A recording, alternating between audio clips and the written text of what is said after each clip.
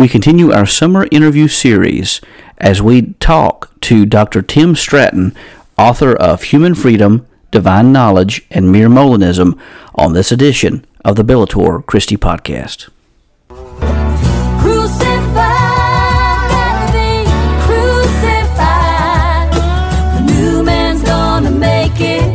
But the old man's gotta die. Taking up my cross, laying down my pride. I found a new way of living my life. Crucified. Taking up the sword of Christian theology and the shield of apologetics while taking truth into the arena of ideas. You are listening to the Bellator Christi Podcast, brought to you by BellatorChristi.com. Now join your hosts, Brian Chilton and Curtis Evelo, as we enter into the arena of ideas. Coming to you from Pilot Mountain, North Carolina, and Ronan, Montana, this is the Bellator Christi Podcast, and we bring to you the Word of the Lord. Today's verse comes from Psalm 130, verse 5, which says, I wait for the Lord, I wait and put my hope in His Word. This is the Word of God. Thanks be to God. Well, hello and welcome aboard, family. We just thank you for the engagement with the Bellator Christi website and emails. We've been getting some email correspondence, and there have been some questions that we've been getting, and we will be answering those in full soon. As soon as we're done with the with our guests, with our summer series that we've been doing. But hang in there and just keep getting back to us. We've been answering them with as short an answer as we can, because we want to give a full answer on the podcast. So let's go ahead and welcome on the founder of Bellator Christi, Brian Chilton. Hello, Brian. Hey, Curtis. Hope you're doing well. Yeah, we're doing good. I heard that you guys got answered prayer with some beneficial rains this past week. Just a good dousing, slow rain. Yeah, it's been nice. Smoke is still terrible in the air right now with the forest fires all around, but yeah, we'll take the rain when we get it. That's for sure. Well, I know we have a guest with us. We've been chomping at the bit to get him back on the Bellator Christi Podcast. Mm-hmm. I'm just going to read his bio here. We have with us we can now say Doctor, since the last time he was on the podcast, he's officially called Doctor now. Dr. Tim Stratton. He earned his PhD at Northwest University. He's a professor at Trinity College of the Bible and Theological Seminary. As a former youth pastor, he is devoted to answering questions he first encountered from inquisitive teens in his church. Stratton is the founder of freethinkingministries.com, a web-based apologetics ministry providing supplementary materials to this edition, where we're going to talk about, of Mere Molinism. Stratton speaks on church and college campuses around the country and offers regular videos on Free Thinking Ministries YouTube channel. And I want to tell you, we're going to talk about his book today entitled Human Freedom, Divine Knowledge, and Mere Molinism.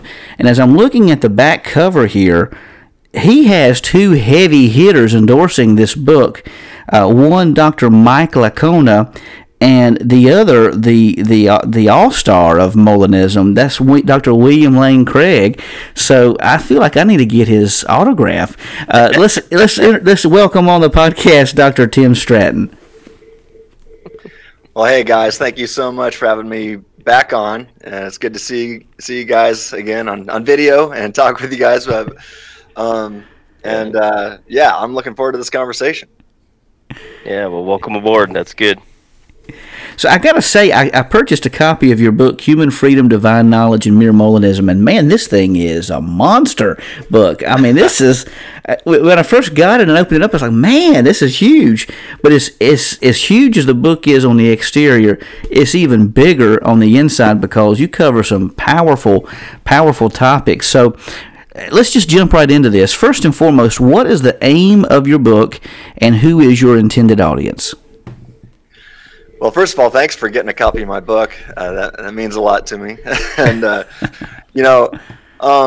Yeah, so when I was writing the book, it was actually my doctoral dissertation, and it's slightly adapted what you have. I deleted a few things and added a few things here and there, but basically it's my dissertation. And so when writing Human Freedom, Divine Knowledge, and Mere Molinism, my goals were really threefold. So first and foremost, the most important thing to me is I had to convince my supervisor and my doctoral committee, who were all theologians at a Reformed university, that Molinism, I had to convince them that Molinism was compatible with Reformed theology. So that is to say, I wanted to pass and earn a PhD in theology. And so I did exactly what they asked of me. And it was tough. I mean, I got to tell you, the research proposal was harder than my master's thesis, because at first I thought I was going to have to change my my research proposal and the direction I was going to go, but I finally convinced them to give me a shot. All right, so that was my first goal, was to pass. Second, I really desired to provide a resource on Molinism that would be understandable to the layman. Really the layperson who takes theology seriously was kind of my goal there to hit. I wanted to be able to have an impact on the church at large. So not just the academics, even though I was writing it in an academic setting. But my really kind of my target was just the person in the church who takes theology seriously. And finally, as a theologian who makes no claims to be a professional philosopher, but who does take philosophy quite seriously, I like to call myself a philosophically inclined theologian.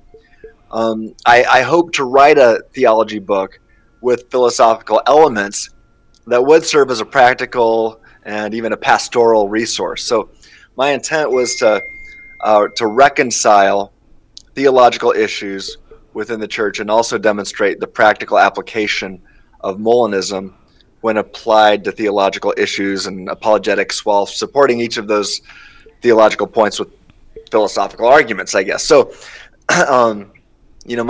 my friend Kyle Barrington, I think he said it well. He sees my book as primarily theological with some philosophical elements, and he correctly noted that it shouldn't be confused with a philosophy book, but rather a book on theology and practical theology, which appeals to philosophical arguments to support my theological case. So that's a lot to think about there. I guess I'll say this: here's the bottom line. The target audience of my book was laymen who take theology seriously, but this target was standing behind Reformed PhD theologians at a Reformed university. So I had to shoot through them to hit my target, and I think that kind of makes for a rather unique book. I don't know. Absolutely, and I've got to say to you that I think that there is a dire need for philosophical theology today's time, because it seems like I've found that I've heard some philosophers tell some theologians, hey, why don't you dig into some more philosophy, or even ask questions of philosophers, and it seems like the two should really be blended a lot more than it has in times past. Yeah, I agree. We really need to help. I like to say it this way: Christians should be the most logical thinkers on the face of the planet. And sadly, that's not been the case for quite a while. And so, sometimes I get some pushback saying, hey, why are you why are you trying to hit the church at large, and instead of just going after the academics? And I feel like, our world is in such a sorry state of affairs right now, that we don't have time to hit a handful of academics and hope that it trickles down in 50 or 75 years. We need to go after the church right now. The church is in trouble. If the church was strong, our culture would be much better, and if not be fine.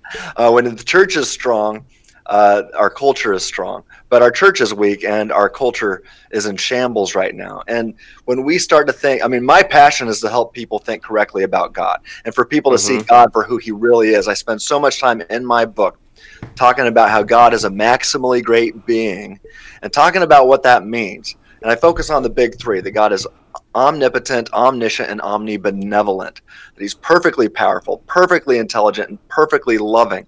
And when one, a lot of views of God's sovereignty, they might not mean to, but they wind up degrading one of those critical aspects. And when that happens, you start to have a low view of God, as A.W. Tozer put it. And really, when that happens, you're saying God's not a maximally great being. And what do you know? That's the definition of God. And so what you're saying is God doesn't exist. That's at least what's heard by the culture. And so really, I think Molinism is really the only view of God's sovereignty that consistently and logically allows God to keep all of his omni attributes, if that makes sense. So anyway, Absolutely. I really spend a lot of time focused on that. Powerful stuff. That's good. So, Tim, you've been on the podcast before talking about mere Molinism. And for those who haven't heard that podcast, I'd encourage them to go back and really catch up on what he talks about. Great podcast. So, for those who may not have caught the previous podcast, what is mere Molinism? What do you mean by that? Well, in a nutshell, mere Molinism is a conjunction of an affirmation that humans possess at least limited libertarian freedom and that God possesses middle knowledge. So let me define what I mean by both libertarian freedom and divine middle knowledge. I'll start with libertarian freedom. Usually, I'll say it in one of two ways. I'll say libertarian freedom refers to an agent's choice, action, evaluation, or judgment that is not causally determined by something or someone else. Now, this can also be stated in the following manner. I could say libertarian freedom is the ability to choose such that antecedent or prior conditions are insufficient.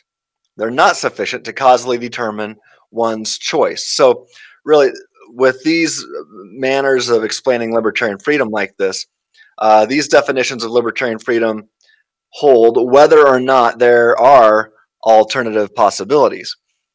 As long as you're not causally determined by something or someone else when you choose or act or judge or evaluate, as long as you are the source and not causally determined by something or someone else, then you possess libertarian freedom, even if for some weird reason you can't choose otherwise. But here's another way that I define libertarian freedom, and I actually defend this view as well, and that's the opportunity to exercise an ability to choose among a range of options, each of which is compatible with one's nature in a circumstance where the antecedent previous conditions are insufficient to causally determine or necessitate the agent's choice. So really what that's like a nice way of saying the ability to do otherwise. It's often commonly referred to as the PAP, the principle of alternative possibilities, or just simply alternative possibilities.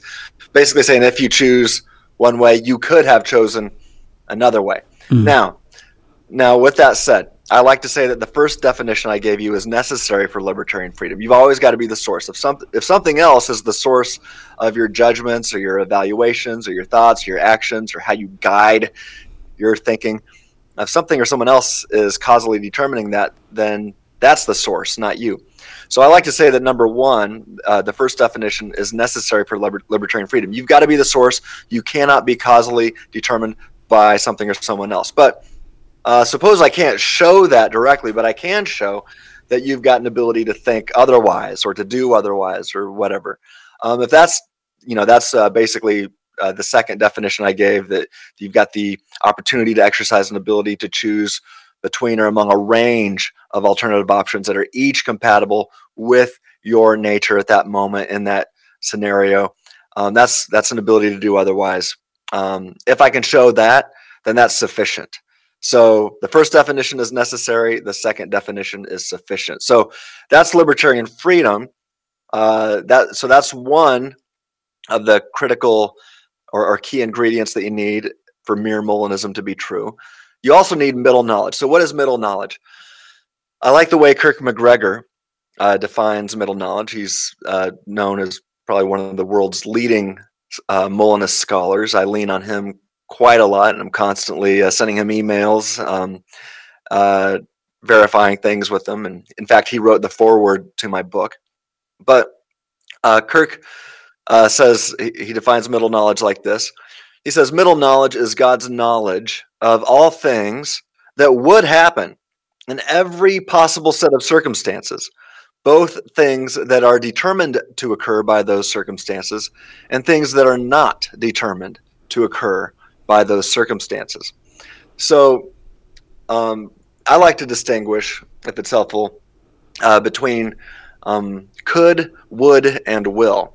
So if God possesses middle knowledge, then he not only knows all that he could create in his omnipotent static state of aseity logically prior to creation. And, if you're thinking about the Kalam cosmological argument and you get back to the existence of God logically before creation in the beginning of the universe, right? In that state, if God's omnipotent, he's got options. And so he knows everything that he could create, right? An omniscient and omnipotent God knows everything he could do, even the things he never does. And this is logically prior to creation. So then he also knows all that would happen based on everything he could do. So think about that. An omniscient and omnipotent God knows everything that he could do. And he also knows everything that would happen based upon everything he could do. Now, middle knowledge brings the would. Middle knowledge is what would happen if. So it's kind of like the knowledge the Ghost of Christmas Future had, or the kind of knowledge that Doctor Strange had in the movie Avengers Infinity War a couple years ago. There you go. So, yeah, and it's a great analogy. I've got a good short video explaining how Doctor Strange can help us understand God and middle knowledge on the Free Thinking Ministries YouTube channel. So I encourage people to check that out if they'd like to look into that further. I think it provides a fantastic illustration. And Brian, you're going to school at Biola now to get a master's degree in philosophy, right? That's correct. Is that correct? Mm-hmm. Yeah. Well, guess what? The guy that developed Doctor Strange's character, Scott Derrickson, he was a former student in the same program. Are you serious? Yeah. I did not know that. Yeah. So he learned from Dr. Craig and Dr. Moreland and everybody else there. And you go watch that movie. He gave Doctor Strange the power of middle knowledge, at least modified middle knowledge. And yeah, so watch my video to find out. But yeah, you've got some good. You might have a good connection there. So in middle knowledge, God would have known that we would have chosen all three chosen black shirts as we're wearing tonight for this podcast. That's right. That's right. Now maybe something determined that. I'm open to some things being determined. In fact, I'm open to probably most things being causally determined. What I argue for is that sometimes there's got to be libertarian freedom, and that really comes into play when we're talking about rational or rationality, or and specific kinds of rationality. I can say my dog is rational in a sense, but there's a deeper level of rationality, the ability to rationally infer better beliefs over false beliefs, and the ability to rationally affirm claims of knowledge. And I'll talk about that more later. But when we get it, also when we talk about morality and being responsible in a desert sense, deserving praise or blame. In these instances, we need to have libertarian freedom, and I'll share those arguments with you as we keep talking. Absolutely. Curtis, I don't want to hog all the time. Do you have any questions? Well, I guess the when you're talking about he could and then would, is that something that you have to be very precise and distinct on to be able to show that attribute, or is that something that really kind of comes into when you're dealing with technical people? It's I find it helpful, even for the average person. When you start, a lot of times I'll ask, my colleague Braxton Hunter at Trinity College of the Bible and Theological Seminaries, my boss. He likes to say, when he talks to the old lady at the church, he'll just ask a few questions and say things like, "Well, do you think that God makes you think and act exactly the way you think or act?" Yeah. And they'll say, "Oh, of course not." Very few people will say that. Right. Right. We're just talking about the average churchgoer. Very few will say that God, that I'm mind controlled by God, right? When I sin, well, God made me sin. I mean, if you ask the average person in the church, like, when you sin, did God cause you to do that? They'll say, "Of course not. That was on me." Right? So it's only once you study Calvinism for a while that you start saying stuff like that. But, which I used to affirm, by the way. That used to be my position. And I was a cage stage Calvinist, by the way. I'd fight people on this. Oh, wow. Yeah. So you were a former James White? Oh, man, some people might have thought I was more aggressive, but imagine that. Fortunately, I wasn't on the internet back then, so I'm thankful that nobody knew me back then. I've got a blog article on freethinkingministries.com called "Molinism Saves Marriages," and in my early marriage, this was such a source of contention. I mean, James White once said that since I was saying I was a former Calvinist, James White actually on his show said, "You were not really a Calvinist. You're not a former Calvinist. You were never Yeah." And I'm like, "Well, tell that to my wife." We fought. We almost, it's like we almost got divorced over this issue. The only time I slept on the couch the entire night was because we were fighting. She was raised Arminian, and I was a hardcore Calvinist, and so we were fighting. But anyway, I kind of lost track of where I was going there. Molinism saves marriages. Yeah, before that, what was I talking about? Oh, the James. To say, think about. How you were a stage cage. I didn't hear that. Sorry. Yeah, I said you weren't determined to know what you were going to say. Yeah, you were talking about being a Calvinist previously. Yeah. No, I had a point even before then, and I got sidetracked, and now I don't know where I'm at. No, so that's no problem. That's a live record. Yeah, that's what happens. That's how it is. What biblical support now? You go through and provide biblical support for the Molinist perspective, and earlier we had Zach Breitenbach, who wrote a book previously, and I just read his book. Yeah, in his book he also offers biblical support, and it seems like the more we study Scripture, the more support that's found. So, what biblical support did you find that supports the Molinist perspective? Yeah, okay, well, let's start with God's counterfactual knowledge. So again, if Molinism is going to be supported biblically, and I've already told you what mere Molinism entails, we've got to have biblical support for both God's middle knowledge and for human libertarian freedom, at least sometimes. So let's start with God's with God's middle knowledge, but to do that, we're going to start with God's counterfactual knowledge, which if God never gains, right? If he never gains this knowledge, if he's truly omniscient in that static state of aseity that the Kalam gives you, if he is truly omniscient in that state, then he will never gain knowledge.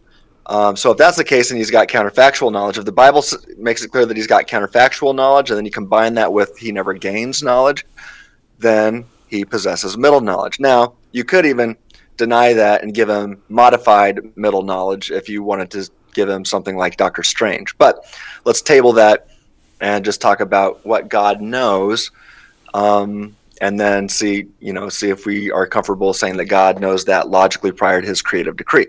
So, I mentioned a counterfactual proposition. A counterfactual proposition is a conditional sentence stating what would have been true under different circumstances. So, say one that I've given recently is, if Peter would have had more faith, he would have continued walking on the water, right? He wouldn't have sunk. Or another one, if Tim Stratton didn't have a receding hairline, he would not shave his head, right? I don't even know the answer to that. I think about it every once in a while. I'm like, what would I do if I didn't have a receding hairline? Because I really do enjoy. What's that? You'd have a mullet. I wonder, because I probably would. I don't know. It would either be, I don't know. I'd either have a mullet, or I'd shave my head, because I do really enjoy shaving my head. I kind of like how it looks, and it's easy to take care of. But then I wonder, man, if I could grow my hair, I would really like to have a mullet. And so I just don't know.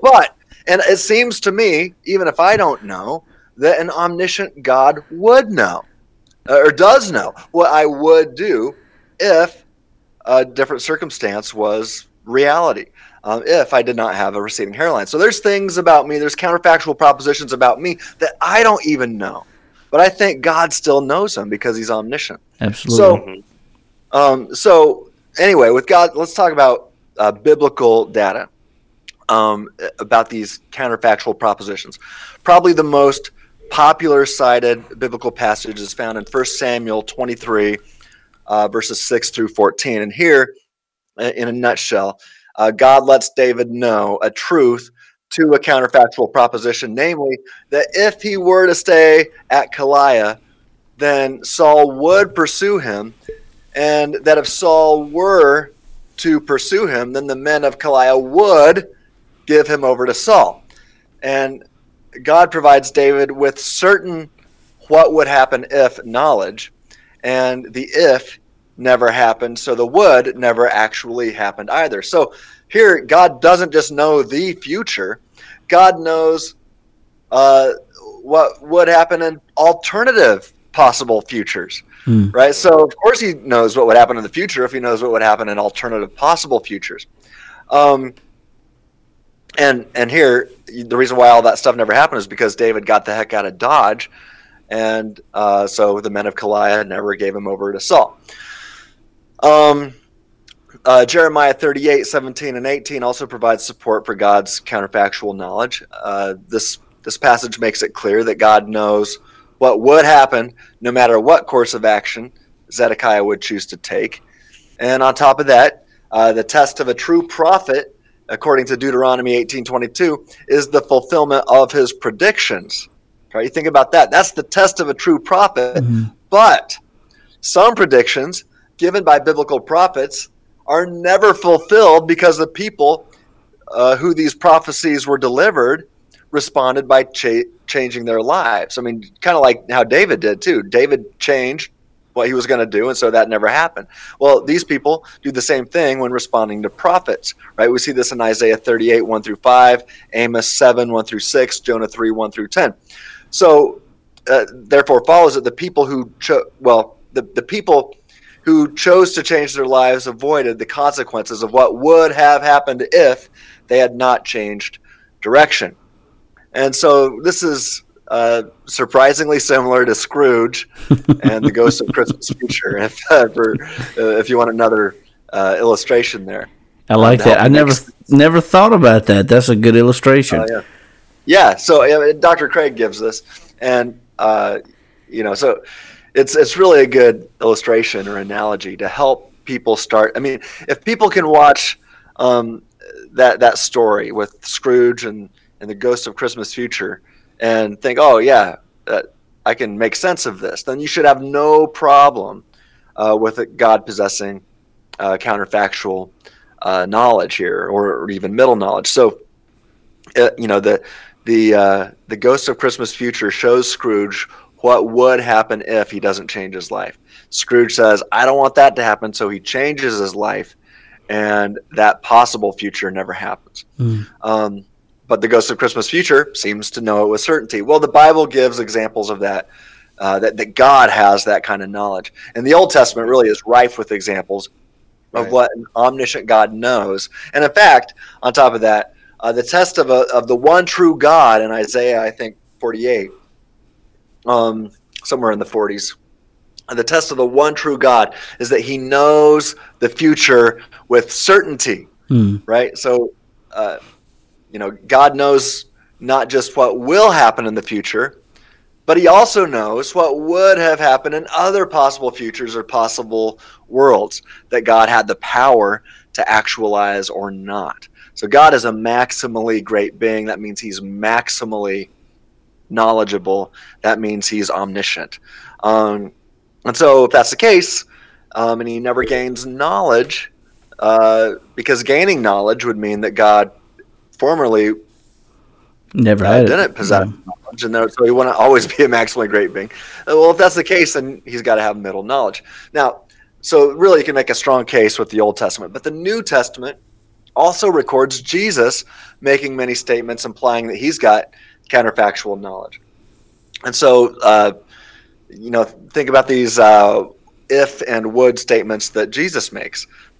Here we got, let's start with John 15, 22 and 24. Jesus says, if I had not come and spoken to them, they would not have sinned.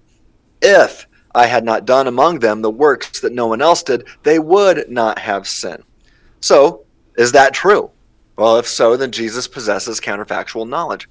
In John 18:36, Jesus offered the following counterfactual knowledge claim. He says, if my kingdom were of this world, my followers would be fighting to keep me from being handed over to the Jews. Okay, is that true or not? Well, if it's true, then Jesus possesses counterfactual knowledge. In Matthew 26:24, Jesus says, woe to that one by whom the Son of Man is betrayed. It would have been better for that one to not have been born. Okay, is that true? If so, counterfactual knowledge. So there's many passages in Scripture that affirm that God has counterfactual knowledge. But, as I said earlier, the question is, does he possess middle knowledge? And that question hinges upon when God logically possesses counterfactual knowledge. So, does God have this knowledge before / logically prior to his creative decree, or does God create the world and then gain knowledge of it? Right? If God owns this counterfactual knowledge eternally without beginning and causally before his creative decree in which he actualized the world, then God possesses middle knowledge. So that is to say, if God is eternally omniscient, then God possesses middle knowledge. So that's biblical support for middle knowledge, the first aspect of mere Molinism. Next, I'll give biblical support for libertarian freedom. But you guys have anything you want to say before I do that? I was just going to say, or I guess add in on that, because Jesus even said, if the works were done in Tyre and Sidon, they would have repented and turned. So that gives evidence right there. Yeah. Now I will say that that's a controversial passage that's even debated between Molinists. You just mentioned Zach Breitenbach mentioned that. Yeah. Right. So I just read his book, and he's like, no, that does imply this is to be taken as middle knowledge. Dr. Craig, on the other hand, says no, this is a façon de parler, a manner of speaking. So I could go either way on that. I do think there's some. I like what Zach is saying in his book. I recommend his book. So I haven't made a commitment yet one way or another on that passage, but I can see the arguments made by both sides. I'll say this. Zach and I have talked, and we're trying to set up a time to talk in person. So maybe he'll convince me on that one. I'll just make, I'm just putting a little flag there saying that's debated even among Molinists and Molinist scholars there. But Zach could be right. So let's look at biblical passages for libertarian freedom, which is really what I spend most of my time focusing on is libertarian freedom. However, I will say I see the significant apologetic advantage to middle knowledge. If God has middle knowledge, game over. We can answer the problem of evil. We can answer the problem of divine hiddenness, and just about everything else. But we'll get back to that later. Let me talk about biblical passages for libertarian freedom. So consider a couple things that the Apostle Paul says. Now, if there's any confusion, the Apostle Paul is the same guy who wrote Romans 9. But let's look, right, which is often trotted out as the evidence that we don't have libertarian free will, right, that God causally determines everything. Well, I think that's a crazy, unjustified leap and a misinterpretation of Romans 9, but let's look at what else Paul wrote. In 1 Corinthians 10, a passage of Scripture that I spilled much ink on in my book, I argue that the 13th verse of the 10th chapter of Paul's first letter to the Corinthian church clearly demonstrates libertarian freedom and an opportunity to exercise an ability to do otherwise. So let me read this passage. Paul says, beginning in verse 12, "Therefore, let anyone who thinks that he stands take heed lest he fall. No temptation has overtaken you that is not common to man. God is faithful, and he will not let you be tempted beyond your ability. But with the temptation, he will also provide the way of escape, that you may be able to endure it. Therefore, my beloved, flee from idolatry. I speak as to sensible people. Judge for yourselves what I say." Now, in that one passage, I contend that there's two aspects of libertarian freedom. Now, to see why the context here has to do with libertarian freedom, and I discuss this in my book. Here's a syllogism I give in my book.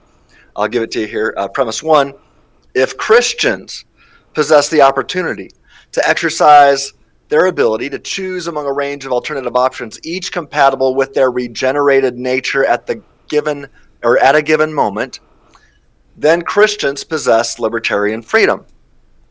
2, at the moment of temptation, Christians possess the opportunity to exercise their ability to choose between giving in to temptation or to take the way of escape God promises to provide in 1 Corinthians 10:13. 3, therefore, Christians possess libertarian freedom. So I think that's one of the most powerful passages in Scripture. I think it's implied in numerous places, but it's very clear here that at least Christians have an ability to sin or take the way of escape, the ability to fall into temptation, so given an opportunity here, they have the opportunity to fall or to take the way of escape. Mm-hmm. And so if you fall, you failed to seize the opportunity to escape. You had the ability to do it, and you failed to do it. So don't say, the devil made me do it, and you better not say God made me do it, that many Calvinists say. Yeah, that's true. So take responsibility. Take responsibility. You did it. You were responsible. You could have done otherwise. You could have taken the way of escape, but you chose to sin, so that's on you. What were you going to say? Yeah, I was just I just thought that was a very powerful statement, because I have actually heard Calvinists make that claim that if you hold strict determinism, then ultimately you can blame God for your own misgivings, which I think is horrid. That's right. It is horrid. It's horrible. Yeah. So I mean, what else does Paul say in that passage? He says, "Therefore, my beloved, flee from idolatry." Yeah. Well, I'll tell you this: that is such a low view of God, right there. To say that God is the author of evil is about the lowest view of God one can possess. Yeah. And I've made the case.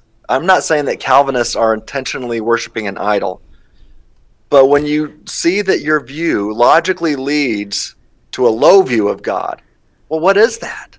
It's idolatry. Inadvertent. They're not. Look, I'm not saying they're guilty of idolatry, but you're in danger of it, right? So flee from that. Flee from idolatry. I'll tell you this, and I say the same to theists, right? They have a low view of God's knowledge. Right. All right, that's a low view of God. Flee from idolatry.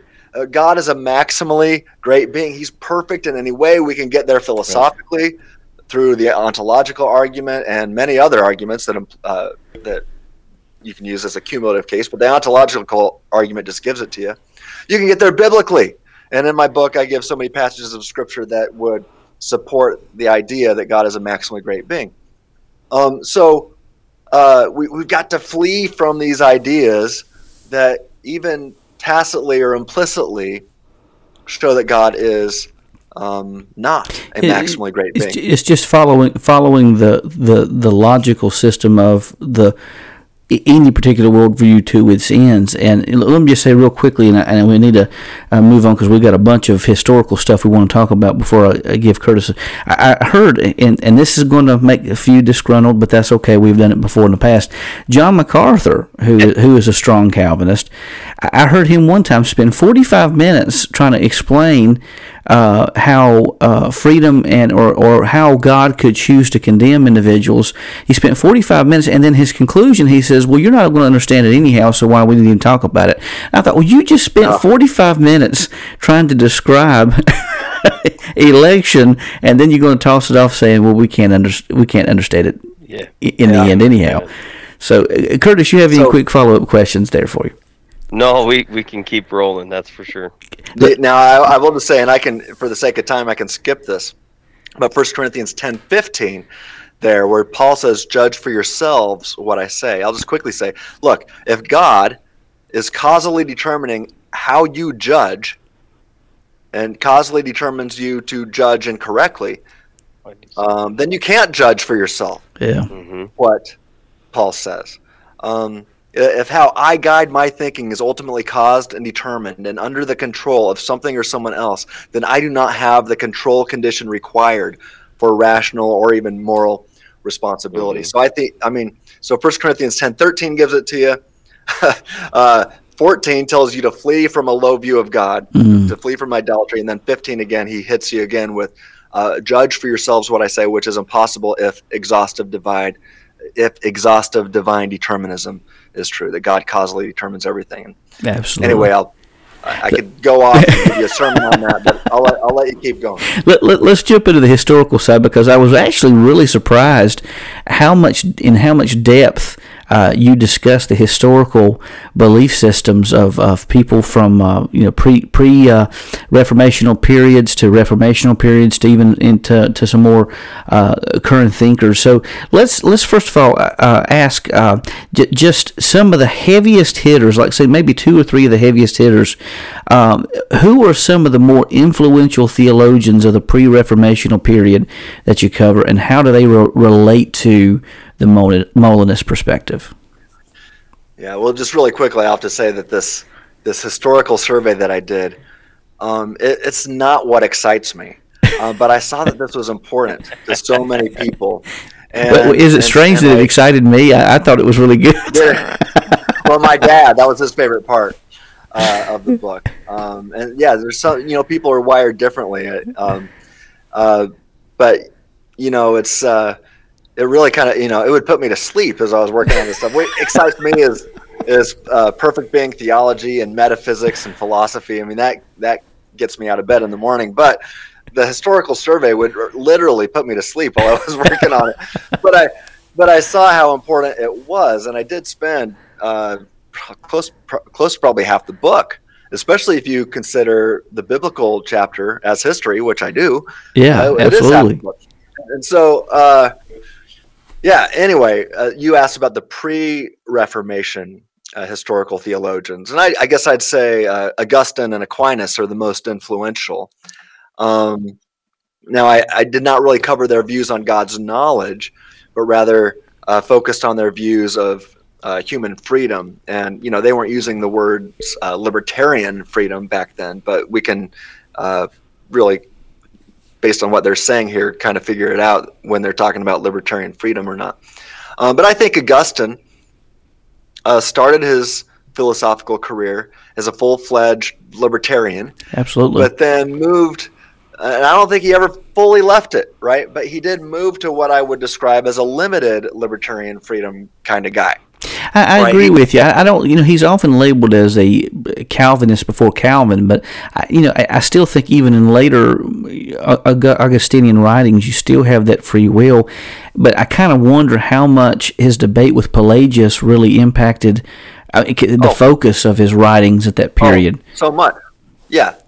I mean, and actually, I just yesterday submitted the manuscript to my publisher for this book, Whiffenstock. They published my book that we're discussing here, but now they're publishing a study guide, a student's handbook. Oh, wow. To Mere Molinism, and each. So there's a lot of fill in the blanks here. There's a lot of questions. Timothy Fox and I co-authored it. Fox went through and kind of fleshed out a whole bunch of good questions that everybody should be able to answer from each chapter. But then in most of the chapters, I give at least one going deeper section where clarify some things or advance the argument or share some new insights that I've had since publishing the book. And so stay tuned for that. I think it's really going to be helpful, especially I'm really excited about these going deeper sections. But in this going deeper section, I talk about even when we get to Pelagius, how his heresy, he was called the reluctant heretic because his heart and his desires were right. His heart was in the right place, but he made some errors. However, I think because of the errors he made, other theologians were able to capitalize and to correct and to build upon that. Anyway, there's sometimes, just how God uses evil for good. God can use really good people to make some theological mistakes that we can then, and I'm actually thankful for this. I think, for example, that Calvin and Luther and Jonathan Edwards made some horrible mistakes. Yeah. I'm having a blast trying to correct a few of these things. So I'm actually thankful for that. But anyway, I guess I see Augustine. I do think that a person could make the case that he provided the foundation for Calvinism. But that's not to say he became an exhaustive divine determinist. I don't even think Calvin was that. And I explain why in my book. I think really the only person that we can say who was Jonathan Edwards. So most people who are academic Calvinists today, or any kind of Calvinist that says that God causally determines everything, or what I call exhaustive divine determinism, really Jonathan Edwards is the culprit behind that. It wasn't Calvin. Calvin gives us several instances of where he affirms what seems to be what I call limited libertarian freedom. Now, even if we said that Augustine held that view, that salvation, so Calvin obviously would be a determinist when it comes to salvation issues, but that's not to say that he doesn't think that you can freely choose what color shirt you're going to wear. Mm-hmm. Those are things of the world, earthly matters, things like that. I think is how he and Luther would refer to them. Issues above, issues below, or earthly matters between heavenly matters, things like that. The issues above and the heavenly matters, those would be causally determined by God. But these folks would say, and I'm talking about Calvin and Luther, and even pretty sure Augustine would say, no, at least the things below, you're free. Now, in a libertarian sense. Now, Aquinas, in my opinion, implicitly provided really what I'm kind of known for, the free thinking argument, before I did, it seems to me, or anyone else for that matter. So Aquinas, I think I wrote one extra page about Aquinas than I did Molina in my book. So I really spilled a lot of ink on the historical survey of Aquinas, and I found him fascinating. I'm definitely not a Thomist, as most people use the word Thomist today, but he definitely, I definitely would use him to make a case for libertarian freedom from a theological perspective. Let me ask you this question, and then we'll turn it over to Curtis to see if he has any follow up.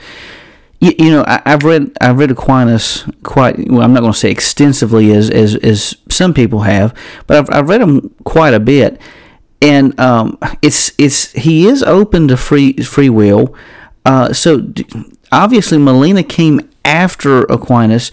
So do you think Aquinas would have accepted the doctrine of mental knowledge if it were presented in his time period? Well, I mean, I'll say it this way: if he were alive today, yes, I do think he would be a Molinist. He'd accept mental knowledge. I do too. I really do.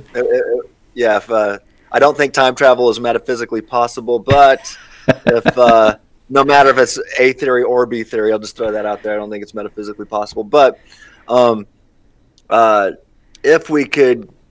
I'm wrong about that, and we could go back in time and have Molina and Aquinas, oh man, I think about that all the time. What would that be like? And obviously, I think they're all together in heaven right now. That's what I was getting ready to say. One day we'll be able to have that conversation. Yeah, and we're gonna join that conversation one of these days. And I do think everybody's gonna be a Molinist at that point. So anyway, here's what I'll say about Aquinas. He seems to affirm libertarian freedom, at least when it comes to human rationality and things like that. So if Aquinas affirms libertarian freedom, libertarian free thinking, and if Aquinas would affirm that logically prior to the creation of the universe that God was omniscient, then he'd have to affirm middle knowledge as well. That's a good point. And so, and in fact, I've talked to one Thomist scholar at SIS, who I won't name names right now, but we had a conversation face to face. It was actually in North Carolina at a Frank Turek event. Oh wow! And and I said, well, look, I said, do you believe that there was a state of affairs in which God exists, sans the universe and sans everything else, that it's just God in a static state of aseity? And he said, yeah. And I said, okay, in that state, is God omnipotent? Does he have options at his disposal? Can he choose to create or not create? And he said, yeah, I would hold that. And I said, okay, in that state of aseity, the static state of aseity, logically prior to creation, is God also omniscient? Does he know everything that would happen based on everything that he could create? And he said, yeah. And I said, well, then God's got middle knowledge. And he was like, oh, well, I guess that kind of makes sense, you know? And Frank Turek, who was there from SES as well, graduated from there, he was like, yeah, because I would affirm middle knowledge and Molinism as well. So there's awesome. A lot of folks who are saying, yeah, didn't realize so that. there's a lot of folks who are saying that that middle knowledge and Molinism aren't compatible with Thomism, but I think that's maybe an extreme view of Thomism. But anyway, I'm just speculating now. There's a big debate out there. So I'm kind of of the persuasion, and I'll be fully honest, I may be wrong on this, but it seems to me that the two can mesh very well in most aspects. But yeah, I know other scholars who claim to be Thomists and Molinists, and they don't have a problem with it. So, but there's a few folks out there who do. So I think they're crazy. I mean that in all respect. In the most Christian manner. Yeah, they probably think I'm crazy, and I might be. So there you go. I'm sure I am. I'm right, a little bit. Well, I know I am. You got to be a little bit crazy to be a theologian. I don't know. Curtis, you have any follow-up questions, brother? No, other than how big is your flag that you put in the sand in this one? Because this sounds like you've kind of made a pretty big decision. Well, when you say on this one, what do you mean? Well, on the how the historical, because there's some people that actually claim that some of these actually lean more Calvinistic thinking or on a Calvinist side of it, where yours is you're saying that some of these lean more into the Molinist perspective. Well, what I'm doing here is, so the historical survey was not focused on middle knowledge. It was focused on libertarian freedom and these views of freedom among these historians or theologians of the past. So what I'm doing here is all I need for mere Molinism is a little bit of libertarian freedom. So even like Shedd, he, Reformed writer, And even Calvin did the same thing. Both these guys affirmed that Adam had free will in the libertarian sense, that he was not causally determined by God to fall. Okay, great. Even if, look, all I need is that. All I need is somebody to give me one instance, even if everything since then has been causally determined by God or something else. If Adam had libertarian freedom to sin, to fall into temptation, or to take the way of escape that Paul tells everybody else that we've got. Right. But even if Adam was the only one to have that and was not causally determined by God to fall into sin. And, okay, you give me that, and then I say, okay, did God know that Adam was going to freely fall into temptation before God said, let there be, and created the universe? If they say yes, I say, congratulations, you're a Molinist. Right? You're at least a mere Molinist. And that's why I talk about mere Molinism. Mere Molinism. Human freedom, divine knowledge, and mere Molinism. All I need is just a little bit of libertarian freedom somewhere. And so later on in my book, I have what I call I think I call it the Calvinist quiz. And I show these questions that I ask that I typically ask to Calvinists. And I quote, I kind of tell the story that I had that I had with a well-known Calvinist theologian, very well-known, great guy, by the way. And at the end of our conversation, he wound up affirming that Adam had libertarian freedom. He even wound up affirming that we have libertarian freedom in things not related to salvation. Okay. But all I needed is one of those things. And so I said at the end of our conversation, I said, well, congratulations, you're a Molinist. And he goes, well, how'd you reach that conclusion? And I connected the dots for him. I explained in my book. But yeah, all I need is just a little bit. And I can get you there. And let me add here, because my minor in the PhD studies I have has been in history. So I've got over 24 or over graduate studies in church history. And one of the things I've noticed is that not a lot of people do anymore is go back and read the primary sources. A lot of times people will talk about what Calvin said without actually engaging Calvin, or they'll engage Augustine without actually engaging the works of Augustine. And I think having read, now I haven't read all the institutes, I have read Augustine's work, about 75% of City of God and the Confessions. I think having read that material, I think you're spot on, Tim. I think that there's far more an openness to libertarian free will than what some individuals give credence to. A lot of times people will quote something someone else says without actually doing the work, and I applaud you for the work you've done in your book. I think there are far more theologians in history that are more open to libertarian free will than what many would give credence to. Amen to that. Amen to that. In fact, one of the things I talk about in my book is so many people like to tell you what Arminius believed, exactly, without ever quoting Arminius. So, it's really sad. But yeah, I felt like it was important for me to do a lot of this, from my perspective, boring work,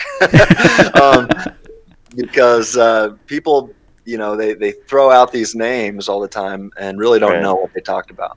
Exactly. Well, it's like even Origen of Alexandria. Granted, mind you, some of the things he discusses they're a little off, but he's got some great stuff in there. I mean, so I don't know that some people cast him off as a heretic. I mean, obviously there are some things that are a little wonky, but I think there's more things that's pretty orthodox than they are, unorthodox in my opinion. But that's another podcast for another time. Who were some of the more prominent reformational thinkers, and how do they relate to Molinism? Maybe some of the big names out there. Yeah, well, the big names are, Erasmus. A lot of people aren't that familiar with Erasmus, but he was kind of a rock star of the Reformation. Now, he was definitely a libertarian freedom fighter, right? So right off the bat, we can see that you can be a reformer and also affirm libertarian freedom. You also had Arminius, right? Arminius himself, right? The where Arminianism came from. He was a reformer. He died in good standing with the reformers. But one of my favorites, obviously, when we talk about the Reformation, you have to talk about Luther and Calvin. But one of my favorites in this study, that blew my mind, was somebody that I didn't know of before I started this project, and that's Philip Melanchthon. Oh, and absolutely. The way I understand, do you know about him? Yeah. I was talking to a Lutheran pastor a couple weeks ago, and I was telling him about Philip Melanchthon and how he was the systematic theologian of the Reformation and kind of Luther's right-hand man. And he's like, how have I never heard of Philip Melanchthon before? And I said, I don't know. I've go check him out. I've often heard the two being ascribed as Luther being the voice and Melanchthon being the mind behind Lutheranism. Well, I think that would be great. And if that's the case, then sometimes the voice might have misunderstood a few things, or maybe could have vocalized it better. But I think you see Melanchthon is. I think Luther gives us reason to think that we could affirm that a good Lutheran could affirm limited libertarian freedom apart from salvation matters. But Melanchthon makes it clear. Now, I would say, bringing up the Reformation, Kirk McGregor would argue that we also need to include Luis de Molina, at least in a sense in that. But now, he argues that Molina was actually a reformer who never left the Catholic Church, unlike Luther. But if you think that, Luther started the Reformation really before he officially left the church. He was trying to reform it from within, and eventually threw his hands in the air and said, enough of this, and he left. Well, Molina never gave up on the church, and I think he was largely successful. I think he did a good job of bringing reform to the Catholic Church, and I think he did it. I think the Catholic Church now is in better shape than it was back then. But anyway, I'm not a Catholic. I'm just saying what I see. But anyway, with that said, I think we should pay close attention to the theologian that I was just talking about, Philip Melanchthon. One quote from Melanchthon really stood out to me. It's in my book. And now, again, as I said, I thought Luther and Calvin were clear enough that there's at least limited libertarian freedom in matters below, things not related to salvation. But Melanchthon, the great systematic theologian of the Reformation, seemed to make it clear that humans possess the freedom, opportunity, and categorical ability to do otherwise. You're right, this limited libertarian freedom in mundane matters not related to salvation, or the big fancy theological word is soteriology. Now, issues related to salvation. So let me read to you a quote from Melanchthon here that I think kind of seals the deal that we've got libertarian free will. He says, "You yourself have experienced that it is in your power to greet or not to greet him, to put on this coat or not put it on, to eat or not to do so." Right now, what does that sound like? That, to me, sounds as clear as you can get, that you have the opportunity to do one thing or the other. Right now, are these things related to, is this going to get you saved? By no means, right? But all I need, look, Melanchthon here is talking about the ability to greet or not to greet a person, to put a coat on or not to put it on, to eat something or not to eat it. All right, that's libertarian freedom, an ability to do otherwise. You can eat or not eat, right? If you didn't eat, you could have eaten it. Right? That's the ability to do otherwise. That's a libertarian freedom in a strong sense. So now, if God knew, even though this isn't related to salvation, if God knew if you would eat or not eat it, or greet or not greet, or put on the coat or not put it on, if God knew that before he created, then congratulations, Molinism is true, at least mere Molinism. So anyway, there's good reason to believe that the original reformers, although they probably, at least how it's thought of now, I mean, they don't take into account Arminius and Erasmus and those guys. But although they rejected the idea of libertarian freedom regarding salvation issues, they would have probably rejected, and they seem to reject, exhaustive divine determinism, what I call EDD, EDD. And this ED view is the view that many Calvinists and Reformed theologians affirm today, but they get that from Edwards, who was post-Reformation, and I talk about that in my book. But in the new study guide that I've got coming out, I discuss this in more depth and detail as well. Tim, since we're running down on time, let's combine the 7th and 8th question together, and just say, what is the very best? Just limit it down to the very best. What is the very best philosophical argument for libertarian free will, and what is the very best theological argument for libertarian free will? Okay, I've got several that I like to keep in my back pocket, but definitely my favorite philosophical argument for libertarian freedom is what I call the free thinking argument. And since publishing my book, I've been offering a slightly modified and newly worded version of the syllogism known as the free thinking argument against naturalism. So I don't just argue for libertarian freedom here. I try to even get more here and argue against naturalism, and even argue that the biblical view of God is the best explanation of this libertarian freedom that we possess. I could keep it simple and just give 3 steps, 2 premises, and I think I'll do that now. In my book and in my soon-to-be published study companion to the book, I'll give a longer syllogism, and it's newly worded in the study guide. It's 8 steps total, but just let me I'll shorten it for the sake of time. This is normally steps 3, 4, and 5 of the 8-step syllogism. And in the 8-step syllogism, I give you 3 deductive conclusions and one abductive conclusion. But here's a short version. Premise 1. If all things about humanity, including all thoughts and beliefs, are causally determined by the forces and events of nature, then it's impossible for humans to rationally infer better or best explanations over false beliefs and rationally affirm knowledge claims. Premise 2. It is possible for humans to infer better and best explanations over false beliefs and rationally affirm knowledge claims. And in fact, it's self-defeating to offer knowledge claims against that premise.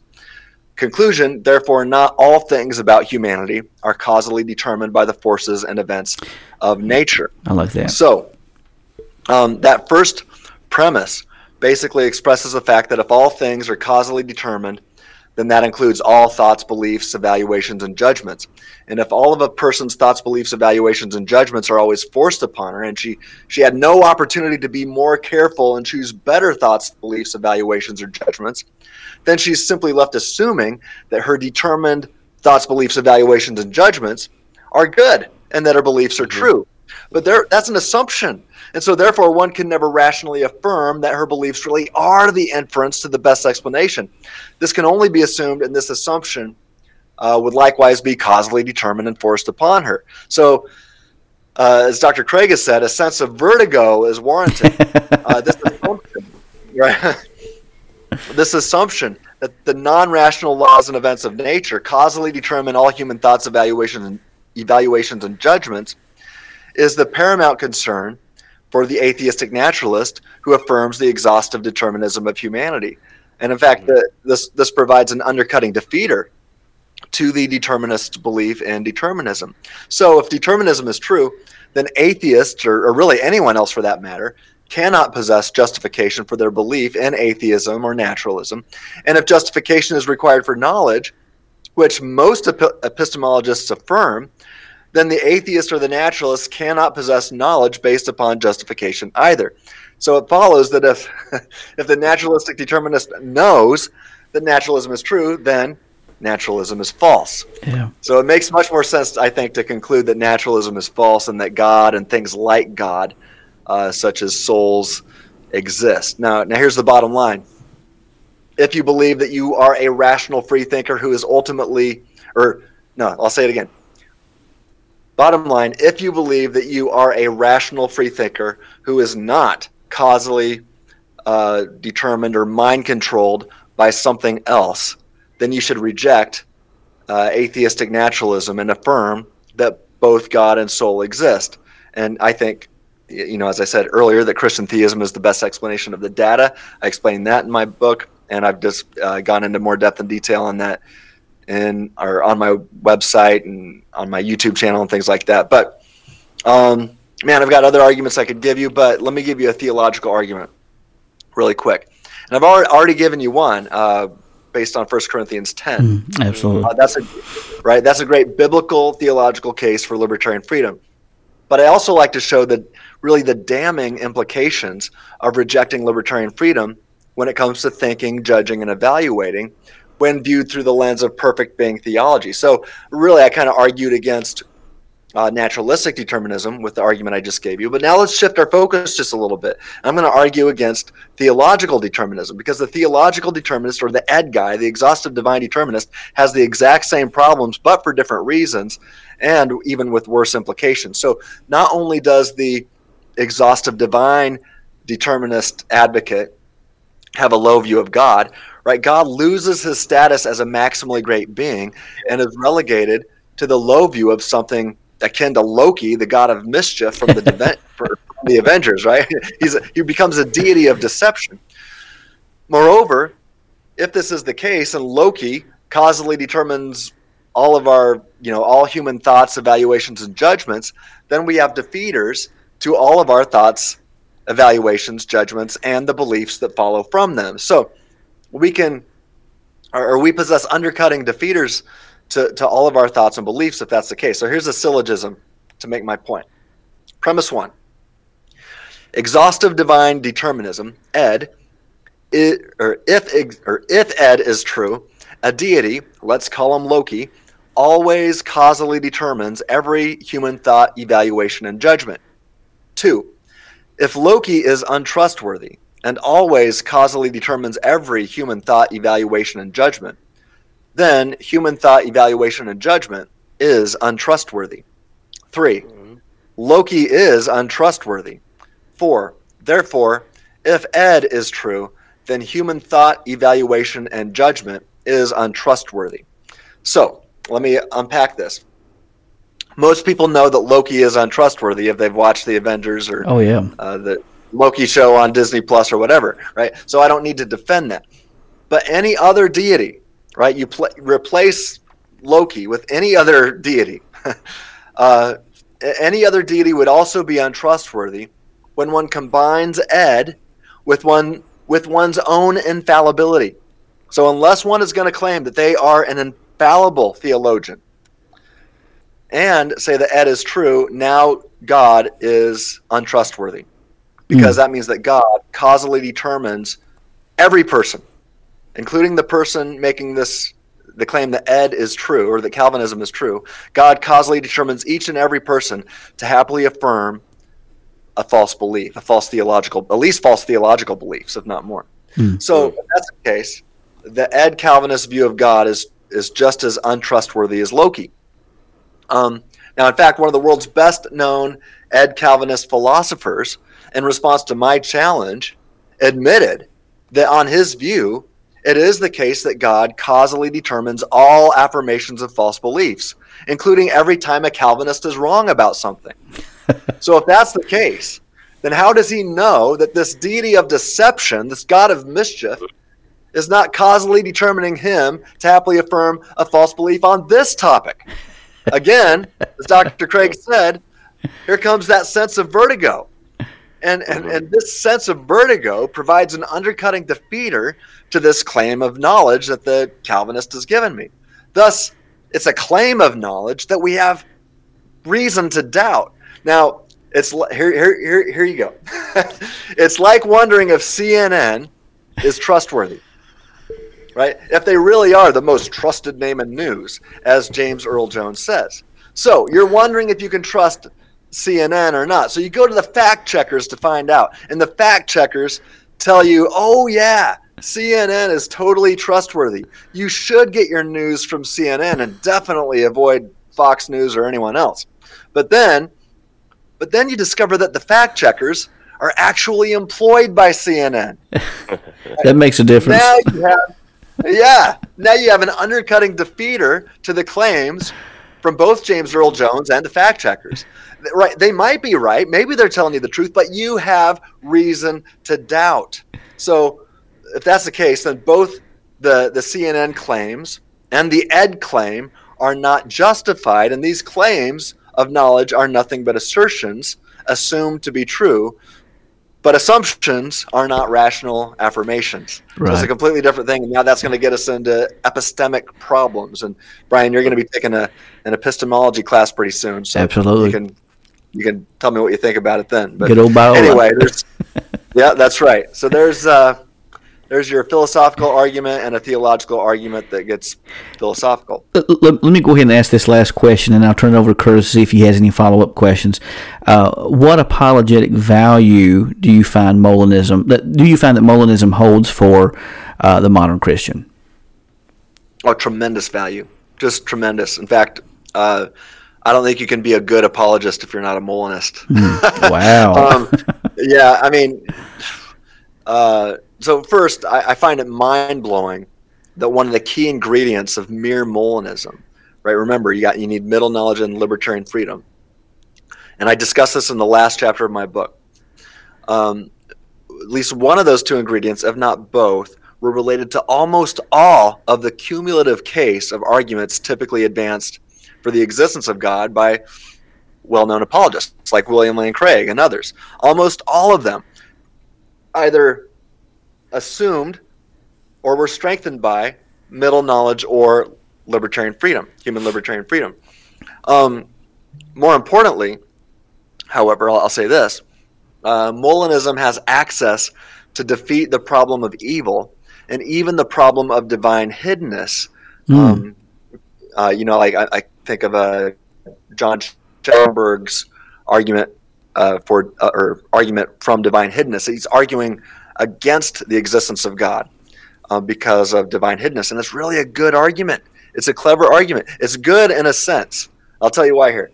But I'll just tell you this, that Molinism can defeat these arguments from evil and arguments from divine hiddenness in ways that Calvinism and open theism don't.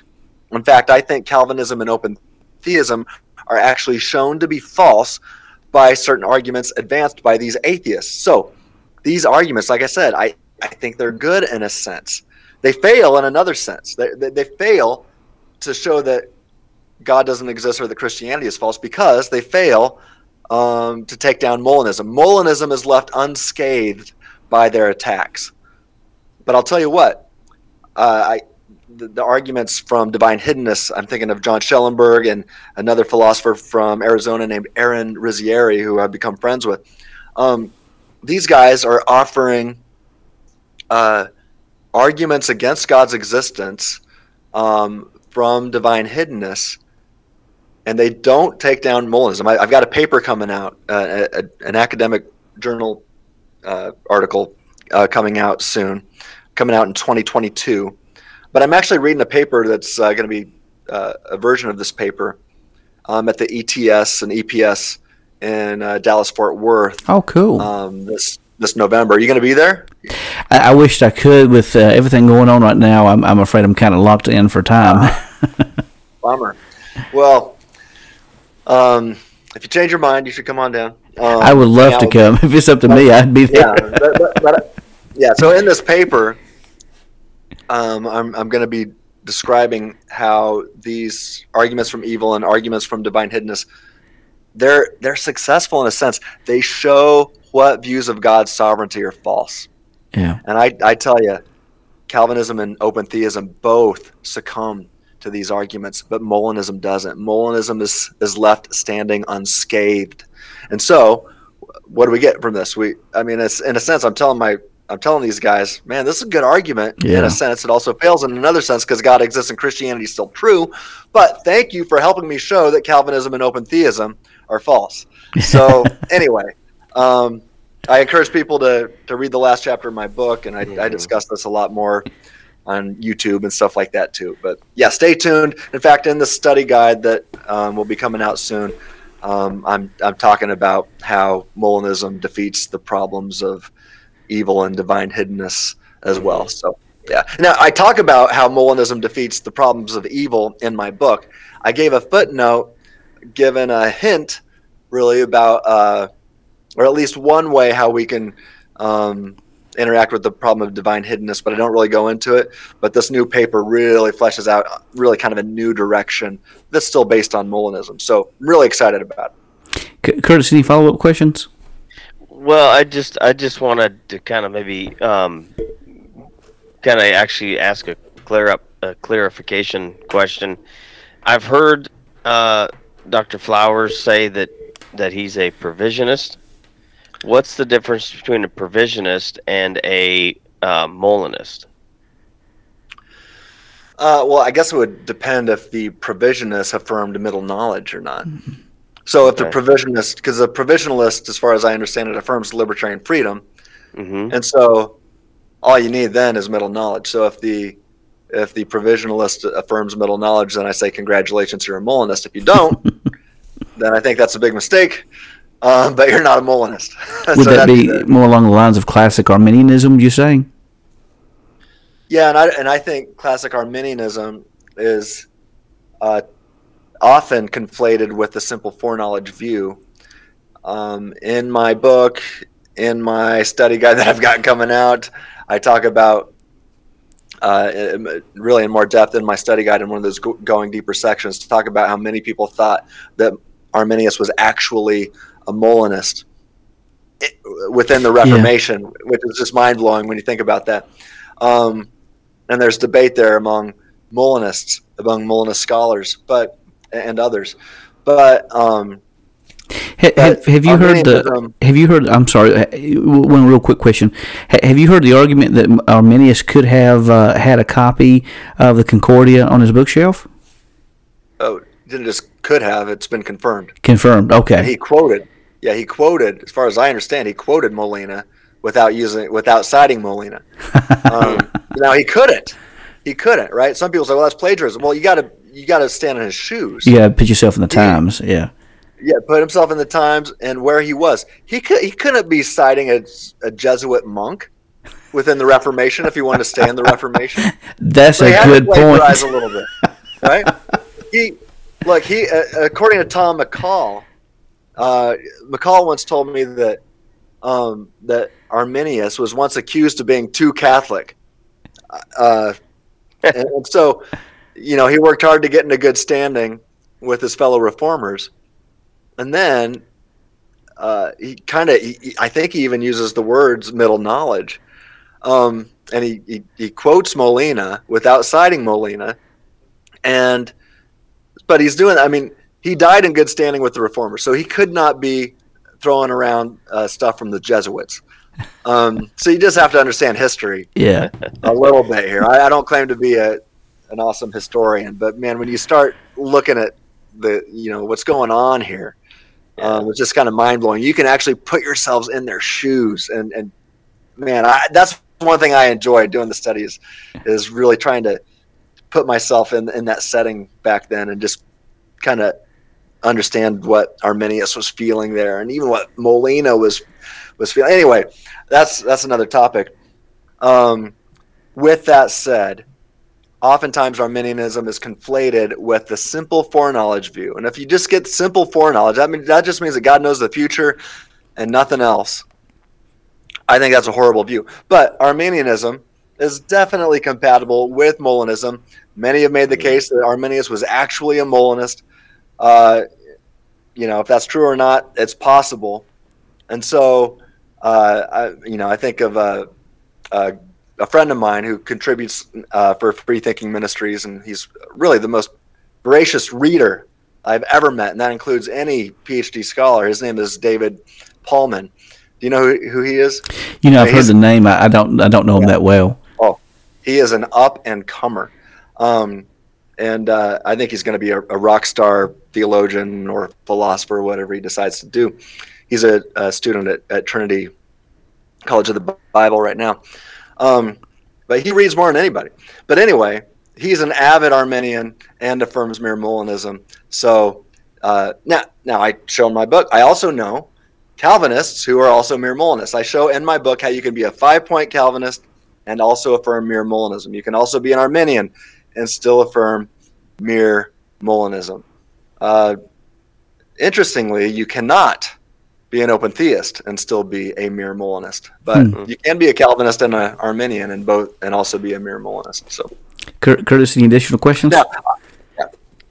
No, the only thing, Tim, is before we close out here, I would like you to tell us, tell the listeners where they can maybe get a little more information. Your website, maybe even when your study guide and what's going to be entailing with that study guide, how we can get a hold of that stuff, and could it be applied to a small group or such? Mm-hmm. Oh man, yes.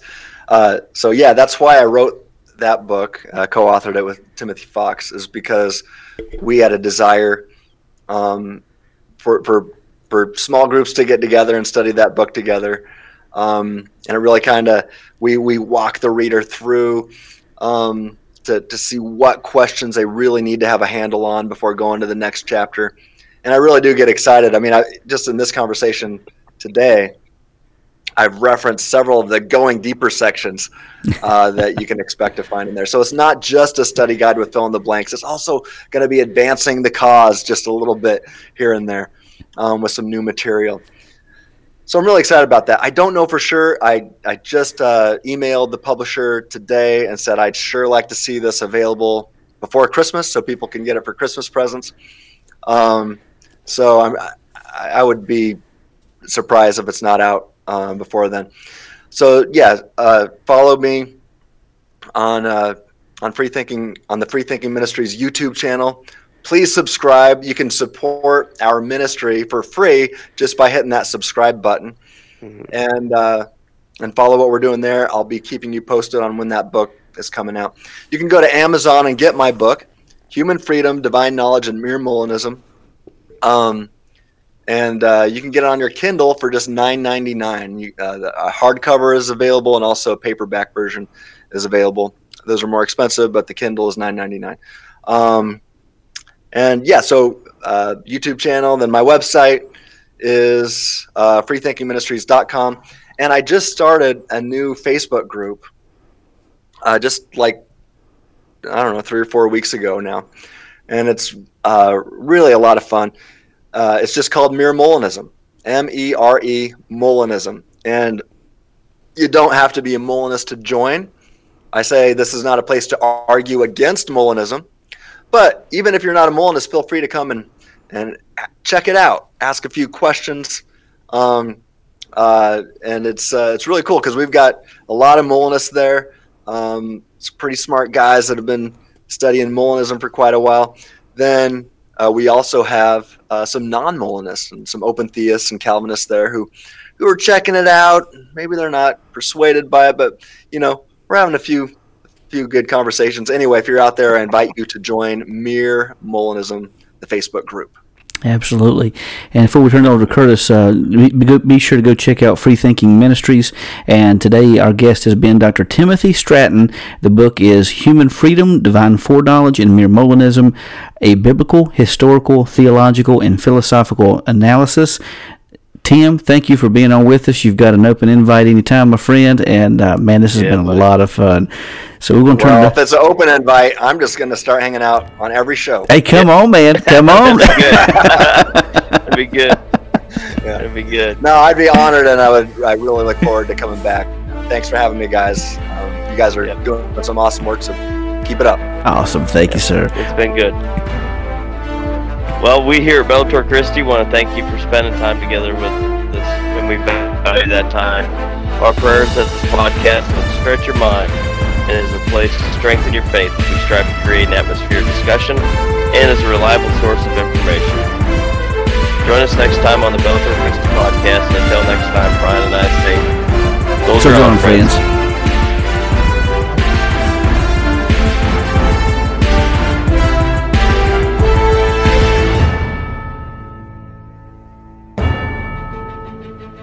Been listening to the Bellator Christi podcast, brought to you by BellatorChristi.com. The opinions of our guests represent their own and may not reflect those of Bellator Christi Ministries or its affiliates.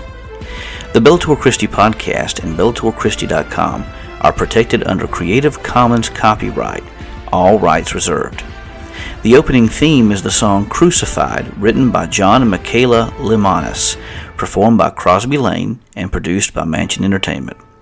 Be sure to visit our YouTube page at www.youtube.com/Bellator Christi. Also, please consider leaving a positive review on the apps where this podcast is found. We thank you for joining us today and hope to see you back the next time that we step into the arena of ideas.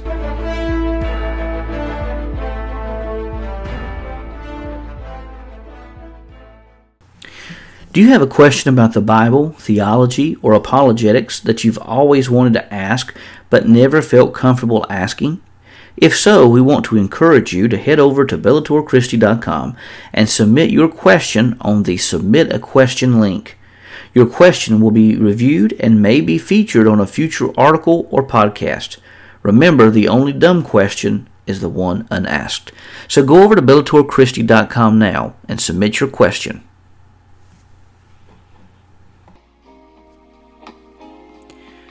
It's my privilege to announce to you that the Layman's Manual on Christian Apologetics is now available on Kindle. So you can get the Layman's Manual on Christian Apologetics in all formats now. It's available on Kindle, as well as paperback, hardcover, and you can also find it on the Nook at barnesandnoble.com. So please go and order your copy today and share it, or maybe you'd like to share it with a friend. Whatever the case may be, help us as we get the word out and let people know that we have a faith worth believing in.